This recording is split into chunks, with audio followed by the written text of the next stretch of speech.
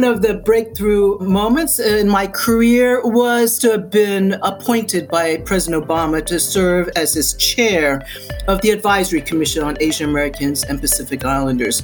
I had to pull all that I had learned together, all my leadership skills during that time of service. And so I think that was a major point in my career.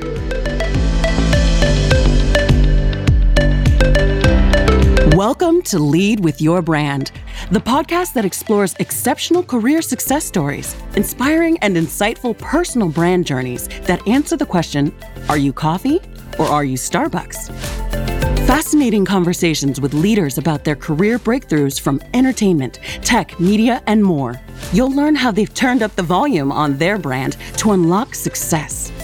Firsthand, uncensored, and real, as told by people who've been there. And plenty of inspiration and practical tools to help you lead with your brand every day as you drive towards your next career breakthrough. And now, here's your host, personal branding expert, diversity advocate, and keynote speaker, Jason Patria. Hey everybody, Jason Patria here, and you are listening to the Lead with Your Brand podcast, which is the podcast for folks just like you who are looking to turn up the volume, show your value, and lead with your brand to your next career breakthrough.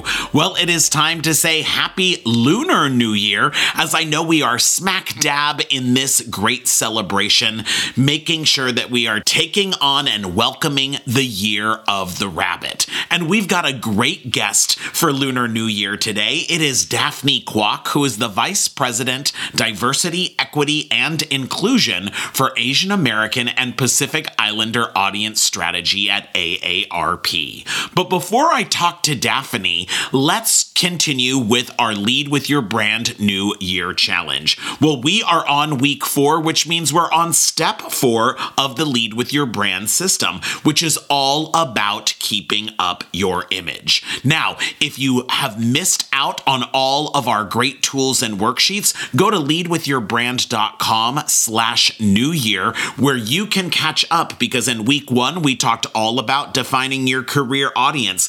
In week number 2, we thought about how do we know what we stand for today to ensure that our brand is authentic. And last week, we talked all about refining who we want to be by supersizing our brand attribute words to make sure they are uniquely us and completely ownable. Now is time to keep up your image, because quite simply, it is all about packaging yourself. Your brand does not matter if you aren't able to express it in your actions and your behaviors and your look and feel. Now, I will tell you, the easy thing is thinking about how you dress or what your environment looks like. Now, those things all need to be done with intentionality. Think about how your clothing, how your Zoom background, how your office space, how does that contribute to your brand image? Now, this isn't about being a fashionista or an interior designer, but what I am saying is you want what people see about you to make sure that it is enhancing and reinforcing the brand that you are trying to project. At minimum, those things need to be neutral, and you always need to watch that what people see is not distracting them from your brand message or showing them something that is the complete opposite. But let's get beyond just the look and the feel. Let's talk about what you actually deliver. We know that great brands utilize a brand filter. So you're probably asking yourself, well, what the heck is a brand filter? Well, quite simply, a brand filter is really an everyday development ladder that helps bring elements that reinforce your career audience's loyalty and reinforce your brand in everything that you do. Now, these precise brand filters help you focus on success. Now, let me give you an example. Years ago, I had the chance to work with the amazing team at Bravo as one of their internal consultants, and I was obsessed with one of their shows called Top Chef. And I always remember thinking, it's so wild that Top Chef is the #1 food show on cable, when it's not even on the Food Channel or the Cooking Channel. Heck, Bravo isn't even a home and garden channel. But suddenly, in working with the Bravo team, the amazing Andy Cohen and Francis Barrick, I was able to really learn that Bravo had this precise brand filter. You see, quite simply, they weren't getting themselves focused on the specific genre of show they were doing. They were basically saying, we could do any type of show, we can tell any type of story as long as it is following our brand filter. Now, all brand filters have great table stakes. Those are the things that you must have in order for you to just hit the go button and move forward. And at Bravo, those table stakes used to be that they had to have relatable characters, dramatic storylines, and like attractive 20 to 30 somethings out there, right? And that's just kind of the given for good TV or great reality TV, as we know. But when you looked at Bravo's original brand filter, their next click was really saying that the LGBTQ plus community was represented, that it was simultaneously smart and fun, that it was about upscale, cosmopolitan locales, aspirational environments, that it was unique and innovative, and that it was high-end and sophisticated in production. So if you think at the time what type of food shows were on, think about how the Food Network was back then. They had these old tired shows like Paula Deen's Home Cookin', right? And every couple of years she'd spew off and say something racist and disappear and then miraculously come back. But these were kind of just like low production quality shows, right? They were very kind of niche in terms of the style of cooking, and they were very instructional. Bravo basically said, how do we apply that filter? And they suddenly brought in this show that every single person loved. Now, the funny thing is, at the same time, there was a great food show over on the Fox network. It was Hell's Kitchen, right? And you're probably thinking to yourself, well, yeah, I don't even know why a network TV channel would have a food show. But if you think about it, it was Gordon Ramsay's Hell's Kitchen, which felt quintessentially Fox, right? Remember, Fox was that renegade fourth network. It was the home of Married with Children and Cops and, you know, in the late 80s, teens having sex on a soap opera like Beverly Hills 90210. And basically, Fox, their brand was about snark, right? Ultimately, Gordon Ramsay is kind of this angry British man that's constantly yelling at you, which seemed eerily familiar to shows like a Simon Cowell on American Idol, right? Or all of the Fox animated series, even thinking that Fox had, you know, a very queer LGBTQ plus friendly musical on called Glee. And you're probably thinking, well, that doesn't feel too Fox. But suddenly the Jane Lynch character of Sue Sylvester, the evil cheerleading coach, was that exact same archetype that was on the Fox filter, just simply regendered as female and not being British, but rather being Midwestern. So if you think about it, all the brands around us are taking things that are commodity and packaging them in their unique brand. So I want you to think about what your unique brand is. Now, I've got a great brand filter worksheet for you that's available at leadwithyourbrand.com/new year. There you can download it, and I'm going to help walk you through it. For you to create your brand filter, I want you to, again, base this in reality and what you're already great at. So I want you to think back over the past 2 years. What are at least 3 big projects that you are proud of? I want you to just go back. You probably just, had that performance review conversation looking at your year-end review from December. What are some of those top things that you and your boss talked about? These are the projects that you want to think about that are quintessentially you. The next step is you've got to figure out what is the secret sauce between those projects, right? What are those things that made them uniquely you? And even though those projects were very different, what are the things that made them uniquely you, right?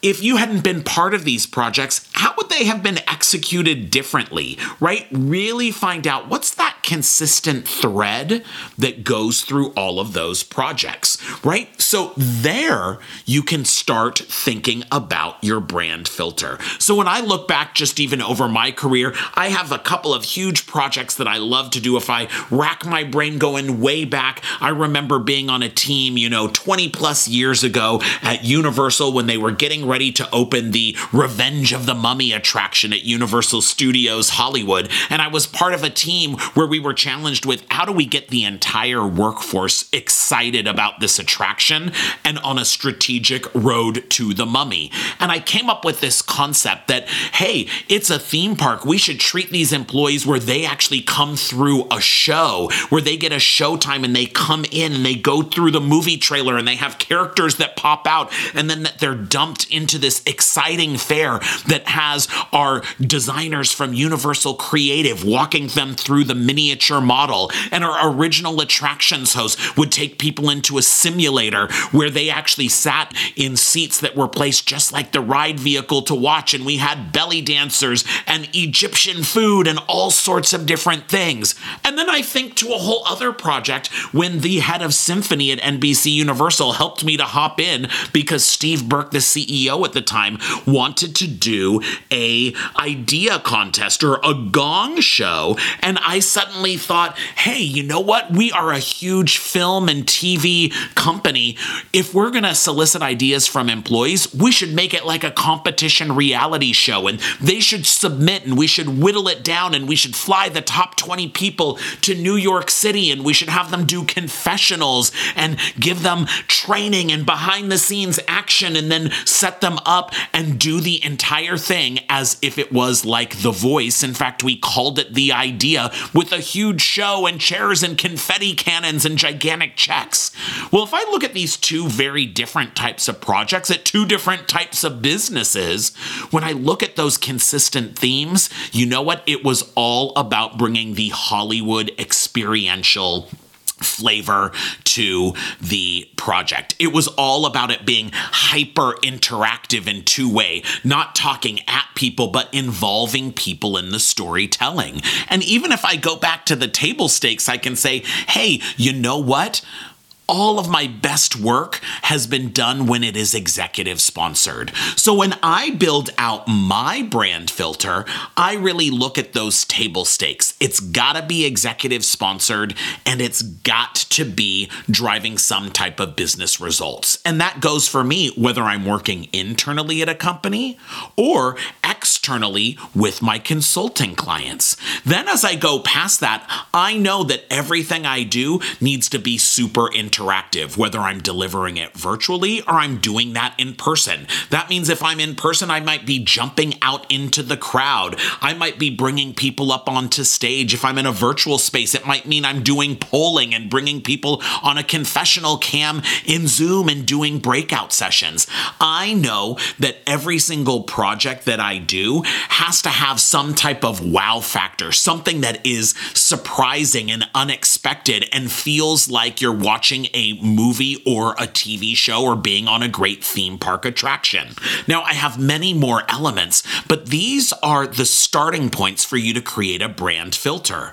Now, once you've defined that brand filter, you can apply that to any project. Now, you may not apply every single element of that filter, but you are going to be able to have the chance to make sure that even those projects that you're not super passionate about, that you don't necessarily love, but there's things that we have to do, you can package it in a way that screams your name, is authentically you, and you have people walking away saying, wow, we could have never done that without you.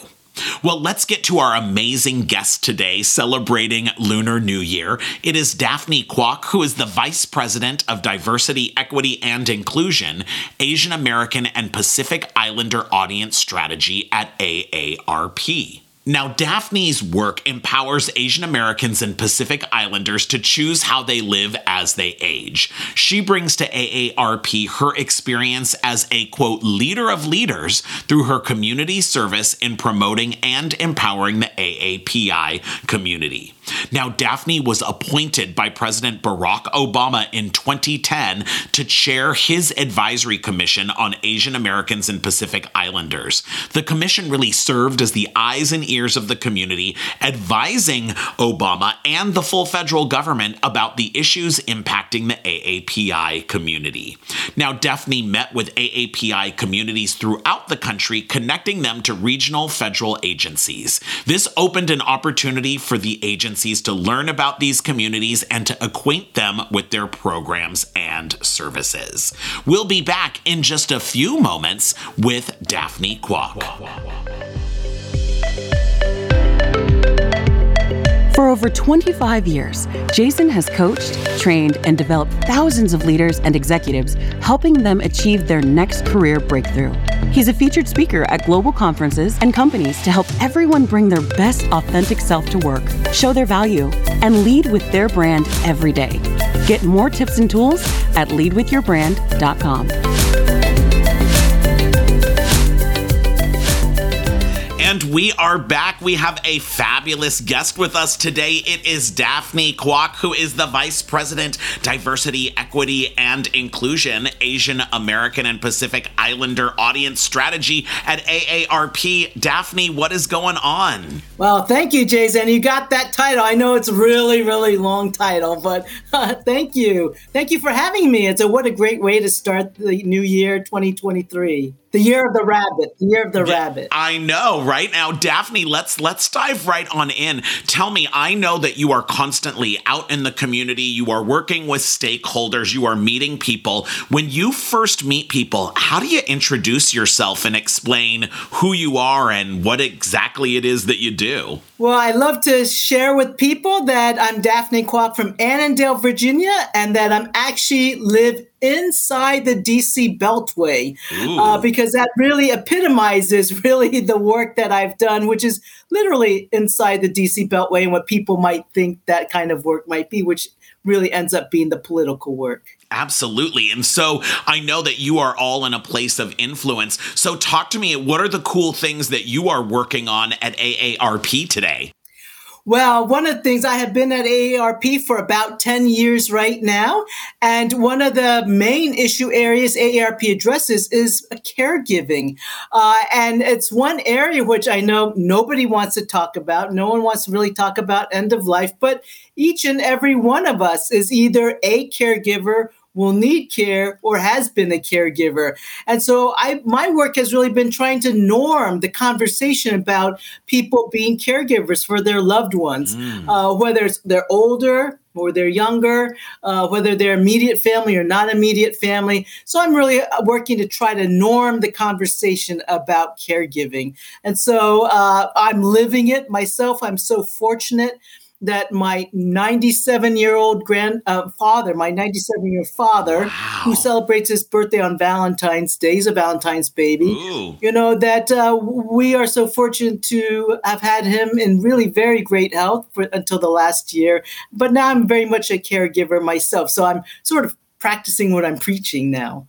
Absolutely. And so, Daphne, tell me, for so many Americans are going through this, what are some things that we all can do to help normalize this conversation about caregiving that kind of feels really awkward, especially when you're talking, with your parents or your grandparents or aunts and uncles? Well, it is always tough. Nobody wants to talk about, and how would you like to end the rest of your life, right? But I think one of the things, and I think COVID really gave us that opportunity to really talk about very serious issues, right? And that, for many, ended in loss of life, mental health, social isolation issues, which most people would never talk about. But I think the one silver lining behind COVID, it just got everybody in this country, all Americans and all throughout the world, to talk about these issues. But one of the things I like to talk about with people is like, have you started to have the conversation with your loved ones? Do you have the team of people together? One of the things I like to share with people is that AARP has a Prepare to Care booklet that literally leads people step by step. And, if people don't have it, they could download it or get a hard copy. We've even translated it into Chinese and to Spanish. We have one for the LGBT LGBT community, for the veterans community, for the African American community, and really start to have people start to think about this. What are the resources in their area? And also AARP is a fantastic Facebook caregiving group, which I personally am on because I'm reading through that and getting great recommendations for whether it's diapers or whether it's security systems. So there's a lot of good information that we have to accept that we are caregivers. So we have to go look for that caregiving information. Yeah. Well, Daphne, thank you for everything that you're doing and everything that AARP is doing. I'm a little scared because I'm turning 50 later this year, so I'm dreading getting my my AARP envelope in the mail. But Daphne, talk to me a little bit about your career. You know, when you think back, what have been some of the key breakthrough moments that brought you to this place of being at the AARP, which is just, you know, kind of second to none when we think about advocacy for marginalized communities? Well, I often talk about how it's quite ironic, the role that I've come to be. I have become a national spokesperson for the Asian American Pacific Islander community throughout the years. And for those that knew me as a very young person, I was actually very shy. And even through college, I feared classes in which you were actually graded upon class participation. I didn't know it was anxiety at that time, but it's probably anxiety. I just dreaded going to class because I was just so fearful of speaking up. And which is really ironic because in my career, it's ended up that I have become a spokesperson, have been on major network TV interviews, testified before Congress, spoken in the Rose Garden in front of President Clinton and my colleagues. And so I've been given platforms to actually have public audiences to be able to talk about the needs of the Asian American community. And actually, I think one of the best compliments I ever received was from one of my aunties who said, "Daphne, out of all the kids of your generation, I never expected you to be where you are today," which is a national Asian American leader. Because she said, "Daphne, you're the quietest of all the kids." And it's really true. I was the quietest one. I never spoke up. And so for her to see me in the mainstream press or Asian press, or knowing that I'm speaking here and there to the public or blah, blah, blah, or at the White House or Capitol Hill, she's like blown away. Yeah. And so to me, and I think even to my own family and my parents, I think they're a bit shocked themselves. So you never know how you might turn out to be. But I think finding my voice, literally, figuratively, finding my voice, how important a voice is.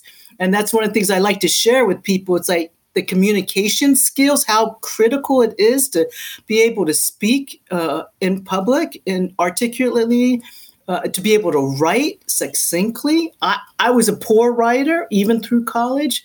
But after I got to the Organization of Chinese Americans and became the executive director, I realized you don't have time to have 3-4 drafts of a press release, right? You have like 2 minutes to put something together. Yeah. So those are some of the skills I learned quickly along the way. Yeah. And so, Daphne, you talked a little bit about being able to find your voice and then be able to sort of communicate that on the platform.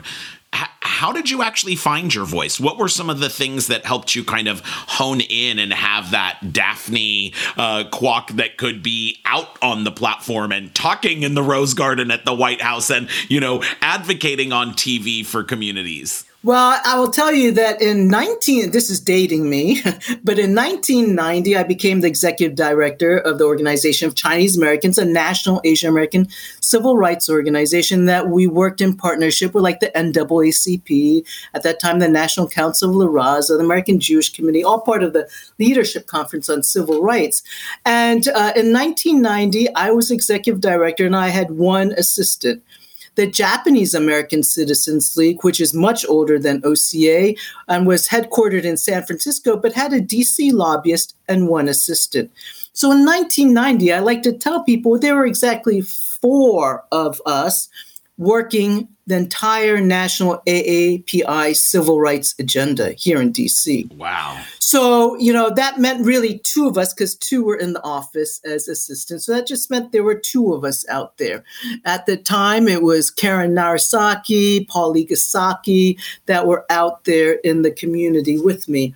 And so we would go to meetings, with the Leadership Conference on Civil Rights, or we would go to meetings on Capitol Hill with members of Congress. And it was always JACL and myself. And if one of us wasn't there, the other one better be there, because otherwise there'd be no Asian American representation. And I realized at that time, especially if I was the only one in the room, if I didn't speak up, our Asian American voice and issues would not even be on the agenda. And so I literally was forced to speak up. I was literally forced to speak up at press conferences, because if I didn't speak up, nobody would speak up. So it was very interesting. I was literally forced into it. And I realized the burden that if I didn't speak up, then we wouldn't have a voice there. And that's how I got into it. And so it's really a practice over practice. Nearly hyperventilating, at one event I was speaking at the Democratic National Convention Party, and it was this relatively small group. And at the time, it was Mayor Dinkins of New York was there with the Asian American delegation of Congress. There are probably only 30, 40 people in the room. I get up to speak. I literally hyperventilated. I was so nervous. I'm like, oh my God. I pulled myself together to get some articulate words out, but you learn real fast. Yeah. And Daphne, tell me, what were some of your other career breakthrough moments between being the ED of OCA and then joining AARP? Well, I would say that one of the breakthrough moments in my career was to have been appointed by President Obama to serve as his chair of the Advisory Commission on Asian Americans and Pacific Islanders. I had to pull all that I had learned together, all my leadership skills during that time of service. And so I think that was a major point in my career. Of course, extremely proud to have served the first African-American president. Absolutely. And so how did that happen? I mean, do you get like a phone call and it's like the White House is on the line? How do you get invited? What was that like? Well, one of the things, I had been involved in Democratic Party politics actually from the 1980s, which is a bit ironic as well, because literally as I've lived inside the Beltway, and my father was a career civil servant with the Veterans Administration, we never talked as a Chinese American, Asian American family growing up in the 60s and 70s. We never talked about politics.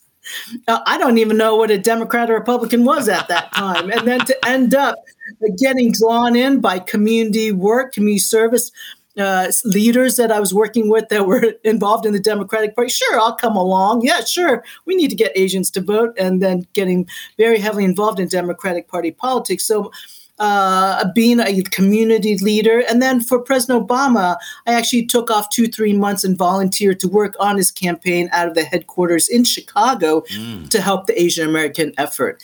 And so from that, being a known quantity, I would say that when it came time around for appointments, yes, it did get as part of a process, yes, I did get a call and say, we would like to have you chair. My mouth sort of just dropped. I said, oh, not for me, right? It's like, oh, it can't be me. Out of all of the, qualified Asian American Pacific Islanders in the community, really? But so that's how it happened. And so talk to me, what was it like serving on that committee with, the administration, and what were maybe even some of the tough things that you had to do there? Well, I think one of the things is that, so we had a staff, very, very well-abled staff. Kieran Ahuja was executive director of the commission, of the initiative. And I think, one of the things is that's so difficult working in the Asian American, Native Hawaiian, Pacific Islander communities. We're very, very diverse. There are 30, 40, 50 different ethnicities. Language issues still. Representation, as we always talk about representation.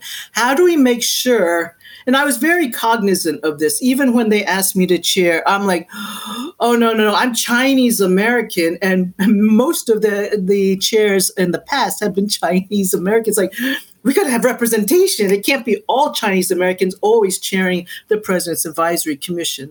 Yeah. And so, Daphne, tell me, when you were a little kid, what is it that you wanted to be when you grew up? I wanted to be a ballerina because I saw that ballerinas were so beautiful, right? So yes, of course, I took ballet, and I have to admit, I was always a little bit more on the pudgy side. So my Russian ballerina teacher would always say, "Suck your tummy in, suck your tummy in." I never got to toe. I didn't get very far. So I don't think ballet was in my future. But I also really wanted to be a Montessori school teacher because I actually went to Montessori school. And I did too. Oh, wow. Really? I'm a Montessori kid. Yeah. Oh, my God. So, yeah, we got something in common there.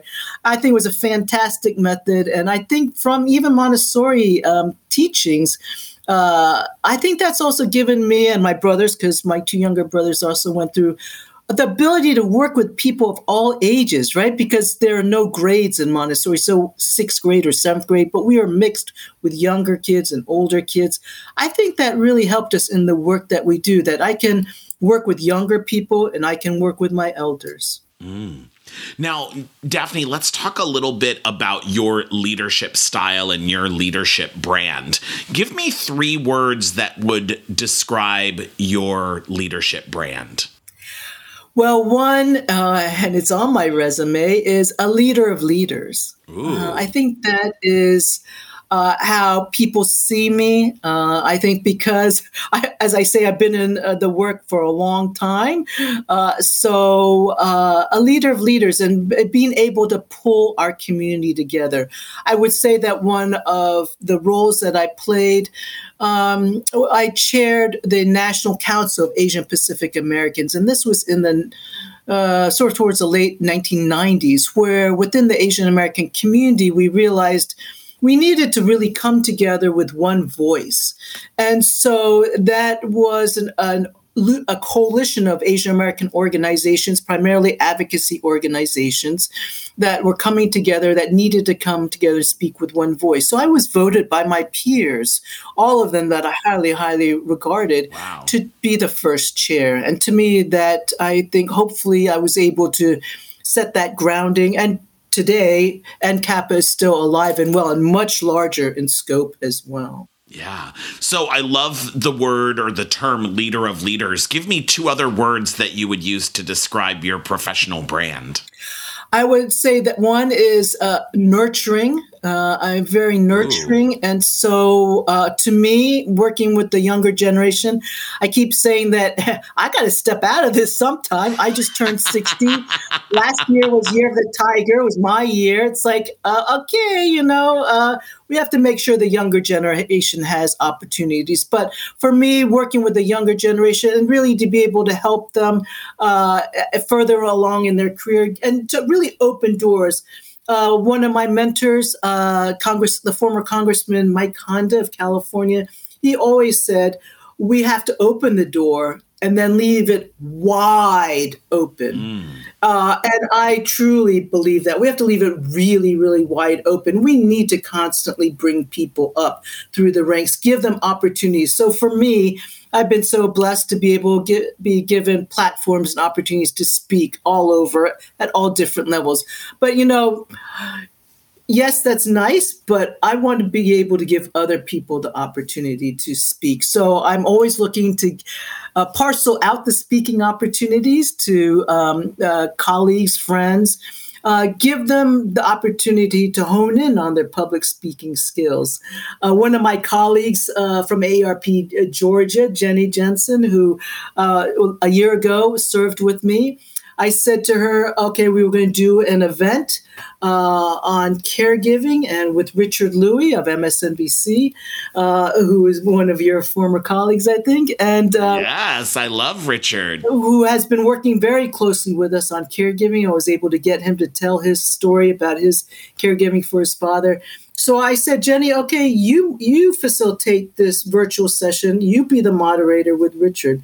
And I totally took her out of her comfort zone. She was scared stiff, but now she thanks me for that, right? Opportunity to be able to also find her voice. And I think it's so important that we give others that opportunity. Yeah, and I love that your brand of nurturing is helping to bring people up, but not protecting them so much that you're robbing them of opportunities because they've got to get out of their comfort zone, right? Absolutely, absolutely. And I would say that, just the last week I had the opportunity, one of the young leaders, Filipino-American leaders that I've been able to have work with me at AARP, he was just sworn in as the first Filipino-American at the state level for New York as a state assembly member, Stephen Raga. And to see him sworn in by Senator Chuck Schumer, I was just sitting there with tremendous, tremendous pride, just so thrilled. He has worked so hard and is truly a community servant leader. And so for me, people often ask me, how can I stay in the community all these years? And I honestly have to say it's to be able to see the people I've worked with attain, positions or attain recognition for the work that they continue to give back into community, to me, is most fulfilling. Now, you have one more word, Daphne. You had leader of leaders, nurturing, and what's one other word that you would use to describe yourself? I would say committed. Ooh. Committed would be the third word. I sort of fell into my work in the Asian American community. I grew up in Annandale, Virginia, which is Northern Virginia, Fairfax County, in the 1960s, 1970s. It was primarily a Caucasian-dominant community. My brothers and I were really the only students of color growing up in our schools, even through high school. And it wasn't until college, I went to Wesleyan University in Connecticut, and 600 incoming freshmen. It was the largest number of Asian American students at that time. And I was in the class of 1984. 29 of us were Asian American. And to me, I was in heaven because it's like, oh my God, I've never had 29, classmates that were Asian or Asian American. So for me, I thought I was just having fun and socializing by getting involved in the Asian American student group. Of course, then I started to take leadership role and headed it up for 2 years. And that's where it all started, being committed to the Asian American community and communities of color, I would say. I truly believe that we all have to work together with the African American, Hispanic community. And I didn't realize at the time in school, yes, we were doing that because we were working with the Black and Hispanic students, and that all the skills, and I tell people, all the skills, I thought I was just putting parties together, putting events together. But those skills, right? Leading meetings, having an agenda, fighting for budget, advocating for more students of color, talking to the president of the institution. I didn't realize what all that was, but now transferred over into my real life work, my career, it's been all of that. And so whether it's talking to the president of the university or talking to the president of the United States, it ended up all being in the same path. Yeah.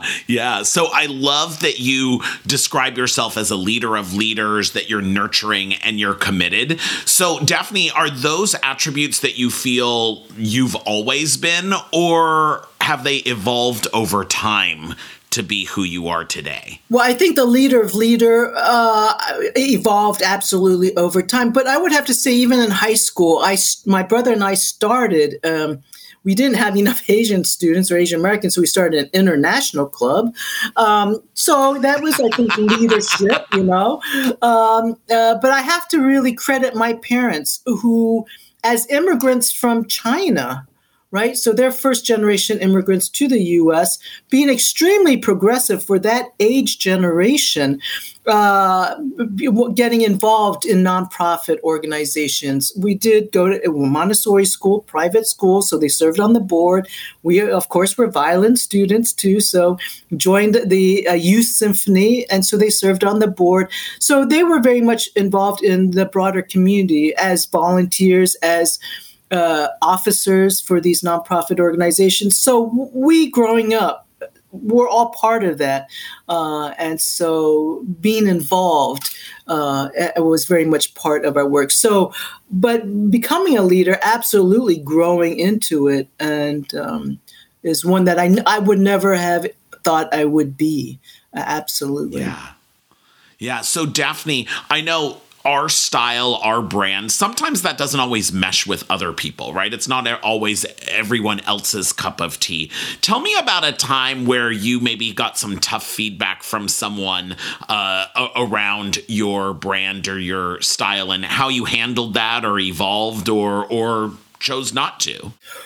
Well, I would say I've been fortunate. I don't think anyone has necessarily criticized my brand. I would say, though, that I do need to continuously put myself out there. I would say that I am not necessarily a verbose person in settings, right? I only speak up if there's something that needs to be said. And people might see that as being too quiet. So it's interesting how people may view me, because I'm not one that would be a constant talker in a meeting, right? I want to be able to add to a discussion, something that's meaningful. So I know that's something I need to continue to work on, because I think you do have to have a presence. You have to be recognized as well too, and so that's something I continue to still need to work on. Absolutely. So a couple of fun questions to close us out. Daphne, we've been talking a little bit about your brand. What is your favorite brand as a consumer? What can't you live without? Well, I would say one brand, it's which I would love to be able to afford to buy. My most favorite food is abalone. And and I can't remember the brand, but it's in a pink can. And growing up as a child, my parents would give it to me as a birthday gift, because at that time it was already like $25 a can. At this point, it's already over $100 a can because abalone is so expensive. It's a product of Mexico, but all I remember, it is a pink can. And everyone that grew up at the time is like, oh yeah, the pink canned abalone, which is now so expensive we can't even afford to buy it. So now we all know what to get you as a gift, right? Oh, absolutely. I'd be willing to take it. And Daphne, tell me, if you were a type of car, what type of car would you be? Oh, a Jaguar. Ooh, and why are you like a Jaguar? Because it's so sleek. It's very, I'd say the old-fashioned Jaguar, not the current, but the old-fashioned one. It's like, it was so sleek. It was so stylized, and it was unassuming, but classy. I think it's very classy. I always loved the old Jaguars. Ooh, I love that. And finally, Daphne, what's the best career advice that you'd like to pass on to our listeners? The one, in addition, since I said that communications was so important, but this other one I would say is never burn bridges. You always hear that, never burn bridges. It's really true. You never know how people will come around. And one example I'll just quickly give is that when I was nominated by President Obama to be his chair, you have to fill out a lot of paperwork, get vetted by the White House. And so Office of Presidential Personnel at the White House shepherds your paperwork. It does take a long time. And as it turns out, the one that was in charge of my paperwork was a former intern. So it's like, thank goodness I never pissed her off, because otherwise she could have lost my paperwork and I would never have been able to serve the president. So, and having her shepherd my paperwork, it's like, oh, and did you get my paperwork? Is everything in order? Is everything okay? You guys still working on my paperwork? So never burn bridges, because you never know where people will end up.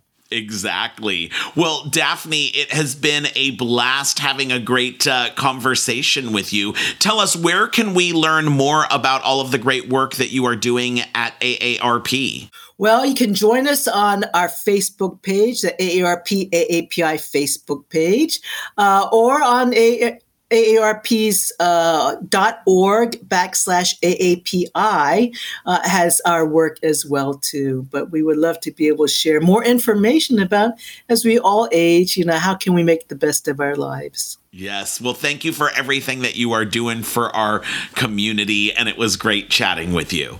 Thank you so much, Jason, for having me. And we'll be back in just a few moments with my final thoughts. Are you tired of not being recognized for your work? Are you ready to rise above the rest and accelerate to the next level?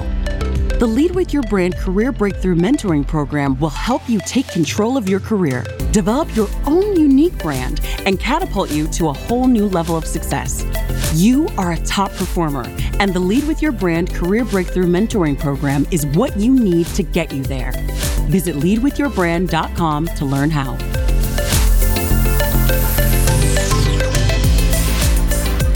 Wow, what an awesome conversation with Daphne Kwok, the Vice President, Diversity, Equity, and Inclusion, Asian American and Pacific Islander Audience Strategy at AARP. You know, I just love Daphne's story, and more importantly, I love the work that she does to impact our community. The thing that really stood out from our conversation was Daphne's real strong drive to make sure that she is nurturing and bringing up the next level of leaders. You know, sometimes it's interesting that we think being a leader means focusing all on yourself, but really being a great leader and being a great brand is being in service of others. You want to be in service of your career audience, and you want to be in service of the next generation that's going to support you in your career and, more importantly, in life in the future. Now, one of my favorite bosses throughout my entire career was Larry Kurzweil, who led Universal Studios Hollywood theme park for over 20 years. And I remember being in a meeting one time, and we were talking about how to deliver great guest service, and Larry ultimately said, you know what? Selfish organizations cannot serve. And the same thing goes with your brand, and I think that's what Daphne hit on. Selfish brands and selfish people can't serve, and ultimately your brand needs to be in service of others. It's all about how you provide impact and value to the people around you so that they can bring you in. Well, if you loved what you heard today, make sure that you are following us on iTunes or wherever you get your podcasts, and we'll deliver a brand new show every single week. Make sure that you are checking us out at leadwithyourbrand.com/new year so that you can get all of your tools and worksheets to jumpstart your brand new year and your brand for 2023. Check me out on social media. I'm at Jason Patria on all platforms, and most importantly, as you think about your brand, don't be a boring old commodity like coffee. Make sure that you are a super premium brand like Starbucks.